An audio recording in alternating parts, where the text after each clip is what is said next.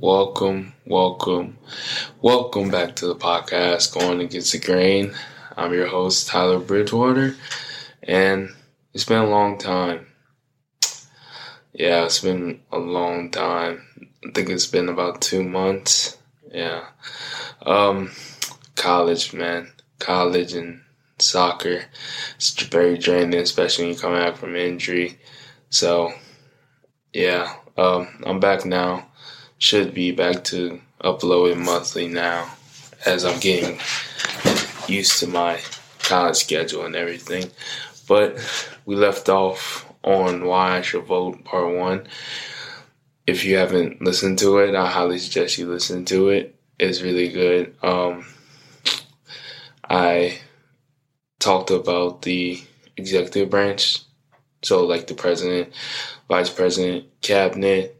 Also add some scriptures to show what God would say about voting for Christians. So highly suggest you go listen to that before you listen to this, because this will be part 2. We're going to be talking about Congress and then the workers of Congress, so you know why your vote counts and why you should vote on also Congress and not just on the executive branch, because Congress also has its own impact in its own unique way.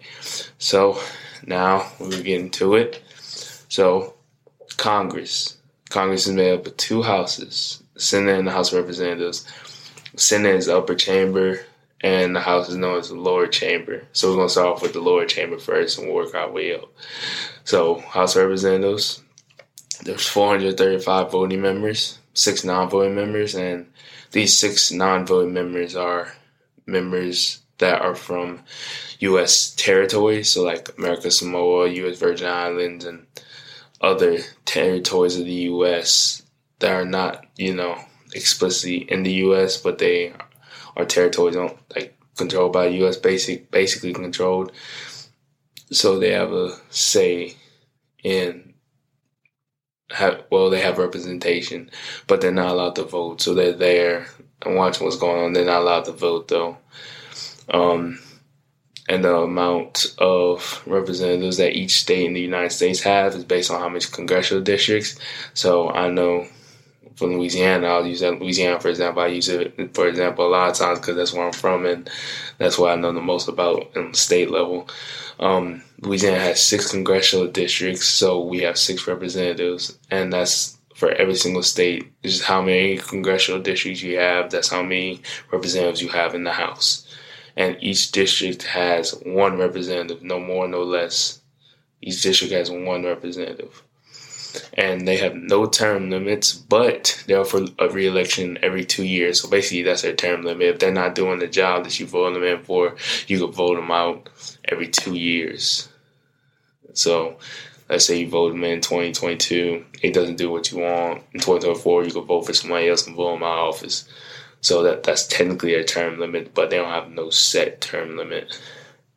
And some requirements to be a representative in the House is you have to be 25 years old, you have to be a U.S. citizen for at least the past 7 years, and you have to be a resident of the state that you represent at the time of election. So if I wasn't a resident of Louisiana and I wanted to run for a seat in Louisiana and the election was in, let's say, 2024, I would have to have moved in Louisiana by the election to be able to run for that seat.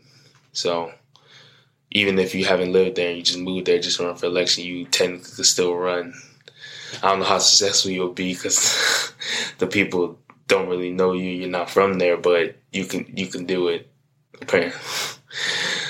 And the seats in the House of Representatives are distributed among states based on the population gained from the census. And the census is done every 10 years. So the number of congressional districts you have can change every 10 years based on the census. So more people, more districts, more representatives for your state. And it doesn't matter the population of your state. Every state is entitled to have 1 representative. So if your state is small, it only has 1 congressional district, or if they have none, they'll at least have 1 representative, no matter what. And also after the census that is done, states redraw district boundaries. So like that's how they have new congressional districts and more representatives. And usually this is done by either state legislature or redistricting commissions. And these redistricting commissions are nonpartisan, so not for any party or not drawing lines so that a party has more representation in the House. So they use that so no manipulation can be used to make a district for the party. So like, say for instance, Republicans are trying to draw a district where they know more people are Republican, and the way it's drawing now is doesn't vote Republican necessarily. They'll draw it so that it would be a Republican sitting there. So they do that so that can't happen, and the parties aren't using it to gain more power. But yeah, so that's why they use nonpartisan redistricting commissions most of the time rather than state legislatures, because if state legislatures controlled by Republicans, they might just try to make more districts that are represented by a Republican than the Democrats. So the nonpartisan redistricting commissions are way better to use in those situations. So, and it varies by state which one they use, but a lot of times they use the nonpartisan redistricting commissions. So now we're going to talk about the leadership in the House, the big men up top. The head is the speaker, and the speaker is voted on by members of the House. So whoever you voted on into the House is voting on who the Speaker of the House is. And the Speaker of the House is whoever is picked from the people that are voted into the House. And then there are the majority leaders, which is the majority party. So the party that has the most representatives in the House is the majority party, and the one with the least is the minority party. So they have majority and minority leaders that are their representatives on the floor. So they just represent their party's interests on the floor. And then there's majority whips and minority whips, which assist in leadership on both sides. So majority whips for majority party, obviously, and the minority whip is for the minority party. So, and they also have party caucuses and or conference. It's just an organization or meeting of all party members in the House. And majority and minority party members meet in different caucuses to select their leaders. And yeah, in those meetings they select their leaders. So,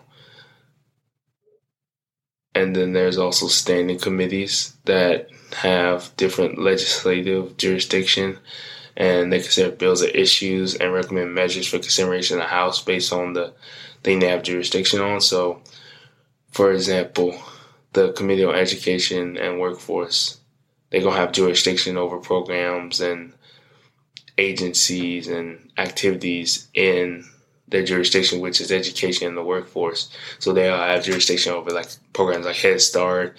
They'll have jurisdiction over different activities like pensions or health care for the workforce. And each of these committees have a chair from the majority party. I almost said minority. From the majority party, and they head the full committee, and the ranking member who leads minority party members in that committee. So there's a chair, and then there's the ranking member. So if you were to watch a committee hearing, you will see on the table in front of them a little name thing, and it'll say chair, and then for the minority party it'll say ranking member and then say their name. So like if you see that, that's what that means. And each of these committees' size and proportions are decided by party leaders, and the total number of committee slots are allotted to each party is about the same as the ratio of majority and minority members in the full floor. So let's say Republicans is ratio to Democrats is 2-1. That same ratio will be replicated in the committee for the committee size. So if it's 2-1 on the floor, it'll be 2-1 in the committee. So you keep the same ratio as on the floor for the committee. And sometimes they will have special or select committees. They call me though, or sometimes, but it's special or select, and they're formed to most of the time for investigation, but for any specific purpose for a short period of time. And they are an advisory body for like investigations and or policy related issues or to carry out administrative tasks. And they are usually created by law or by House resolution. And sometimes they even have private citizens that are members of these commissions. But mainly, they are members of the House, or it also could be a mix of both, like members of the House and private citizens in it. There are also some independent commissions within the legislative branch, and some are entities of the House or Congress. So that's about the jobs that the representatives in the House do. So they work on commissions, they're on committees, they make laws, obviously. Everyone knows that from growing up, learning about social studies and civics and all that. They also are your closest, besides your state representatives, closest representatives to you in the national stage. So, and some of their powers include they elect the president if no candidate in the presidential election gets to 270 votes, or if there's a tie, which is highly unlikely, then they elect the president. And they have the power to impeach federal officials, and they have the power to initiate revenue bills. So that's the House, and now we're going on to the Senate, which is the upper chamber of the House. Like I said, it's composed of 100 senators, which is 2 from each state. Fun fact about senators, before 1913, senators were elected by state legislatures instead of by direct election. And in 1913, with the ratification of the 17th Amendment, senators were able to be directly elected by the people of their state. So just felt like I should mention that because it shows like the privilege we have to be able to elect our senators, because a lot of people back then were not able to elect their senators. They would just have to hope the state legislature put the right person in that seat. So we're really privileged to be able to elect our senators that represent us on a national level in the high chamber of Congress. So the senators serve 6-year terms, which is staggered. So 1/3 of the Senate will be up for election every 2 years. So if you're elected in 2022 as a senator, I'll say from Louisiana, since that's my state, you're elected in 2022 as a senator from Louisiana. 2024, you're now up for re-election. 2026, you're now up for re-election. But in 2028, you'll be up for re-election. So you have 6 total years, and then you're up for re-election. So every 2 years, 1/3 of the Senate is up for re-election. So when you get voted in, there's another third that are in the election to keep their seat. So if you vote for them, you have 6 years of them. So this is even more so important in the House, because House, you at least have 2 years to judge how the job they did, and if you want to re-elect them. Senators is 6 years. So you really got to think about who you're voting for in the senators, because they serve for longer. And the requirements to be a senator, you have to be 30 years old, be a U.S. citizen for at least 9 years, and be a resident of the state they represent. So I had to live in Louisiana to be a senator from Louisiana. You can't live in Mississippi and be a senator from Louisiana. Even if you were born in Louisiana and moved there, you still can't. You have to be a resident in the state. You can't be born from there and still represent them. You have to move back and become a resident. So they also have committees, just like in the House, where they draft, consider, and recommend legislation to the whole Senate. And they also use investigations and hearings to gather information on domestic and international problems in wherever that committee's jurisdiction is. And another fun fact is a low percent of bills considered by committees make the floor.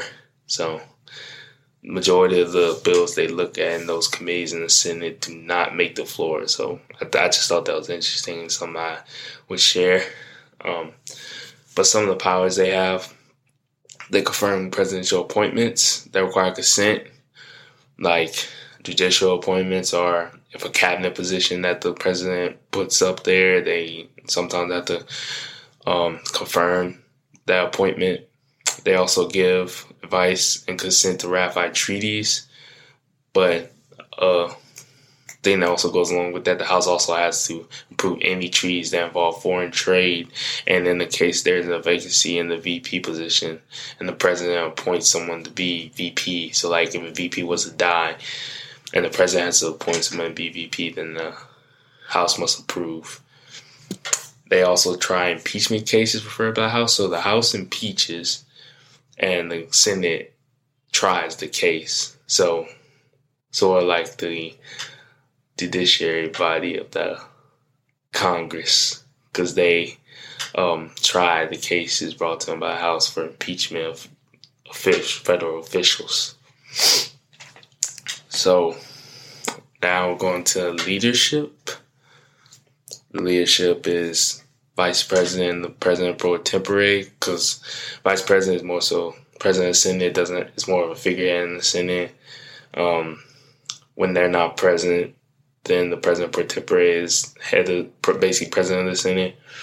They also have majority leaders and minority leaders, like in the House, a majority whip and minority whip, which is the same thing as in the House of Representatives. So Senate is basically does a lot of the same things that the House does, but it's a little bit of an upgrade, a little bit more than the House. So that's why it's the upper chamber in the House, and the House is the lower chamber of Congress.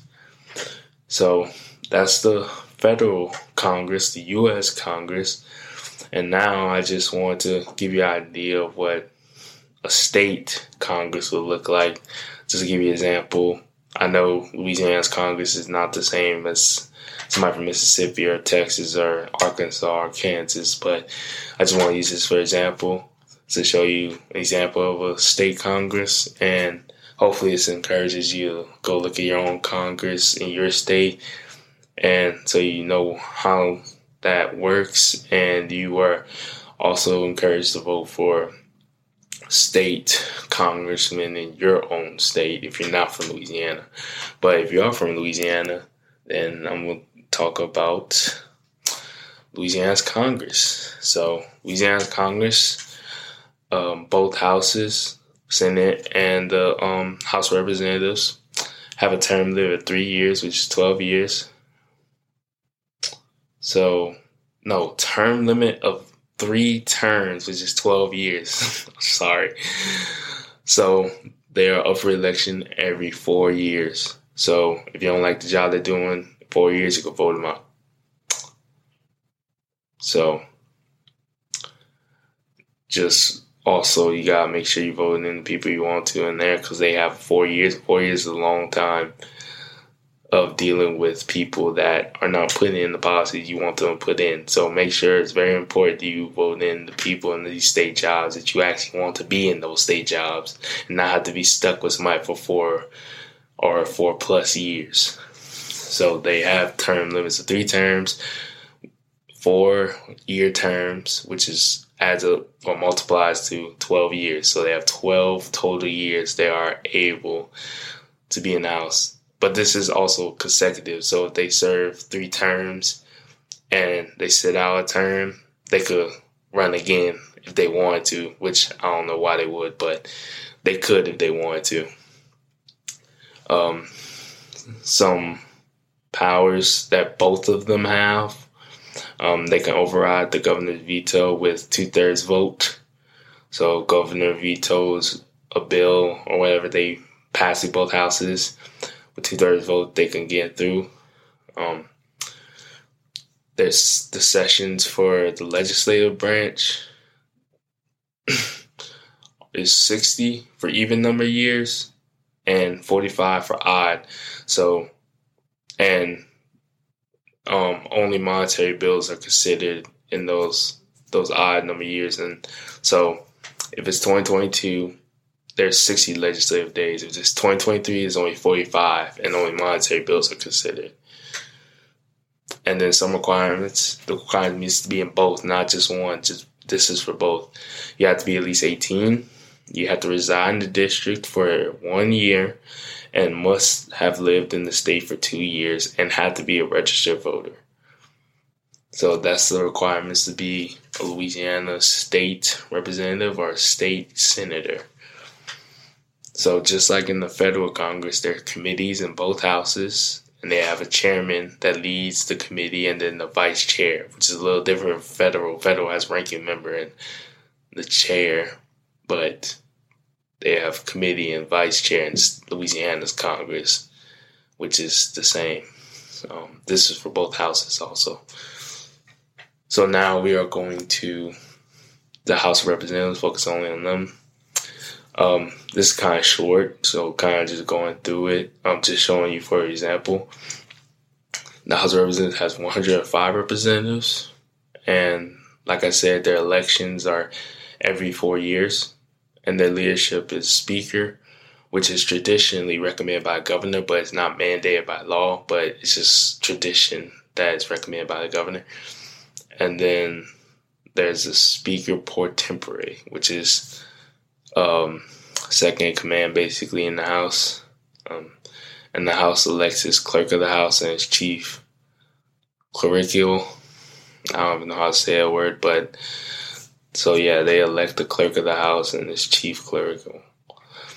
And they have the sole authority to impeach state officials and to introduce appropriation bills. So they're the only ones that have authority in Louisiana's Congress to impeach state officials and to introduce appropriations bills, which is money. Talk about money. So that's the House in Louisiana.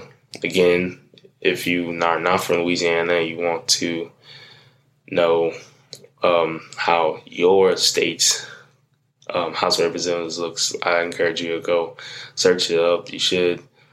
It should be easy to find for state government, but I encourage you to look and see and check out what type of things your Congress does, so you're more informed of why you should be voting and what you're actually voting for them to do. So now we're going to the Senate. Louisiana Senate has 39 senators, and some powers they have. They try state officials that are impeached by the House. So just like the federal Senate does, they do the same exact thing in Louisiana Senate, and they confirm or reject officials nominated by the governor. So they have the power to confirm or reject anybody that is nominated by the governor. So that's a check for the governor to make sure the governor gets too powerful in the state. And the leadership of the Senate includes the president of the Senate, which is just like the Speaker of the House and the House of Representatives of Louisiana. It's traditionally recommended by the governor, but it's not mandated by law. So it's just tradition. And the second in command is President pro tempore. And there are also majority and minority leaders for each party, just like in the federal Senate. So there you have it. Just talked about the federal Congress and an example of a state Congress in Louisiana. Again, sorry for the long time between uploads. I'm getting it together. I promise I'm getting it together. But now that I started with talking about why you should vote now, we're going to begin to some issues of today. As you know and I know, we're on the brink of an election in 2024, and my Louisiana people were on the brink of a governor's election in 2023, which have a bunch of issues that are big factors in these elections. So we're going to dive into some of those issues. So see where God will be on these issues. And again, as you listen to this, test it in the spirit. Don't just take it just because I say I'm Christian and a follower of Christ and I'm reading a Bible verse, because sometimes I might be wrong. I'm human. I'm not perfect. I'm not 100% around everything. But just test the spirit. Make sure you're checking your word. Definitely challenge me if you feel like I'm not, how should I say it? If you feel like it's not necessarily right, I guess is the way to put it, or not being explained in a good way, because I like feedback, helps me to become better, and also keeps me in check. But yeah, we're going to continue putting God's word in politics. We're going to continue bringing the word into politics, because especially in these days of politics, the divisiveness and different issues that are losing truth in them, trying to bring that truth back and trying to make politics something that's not so divisive and more uniting than divisive.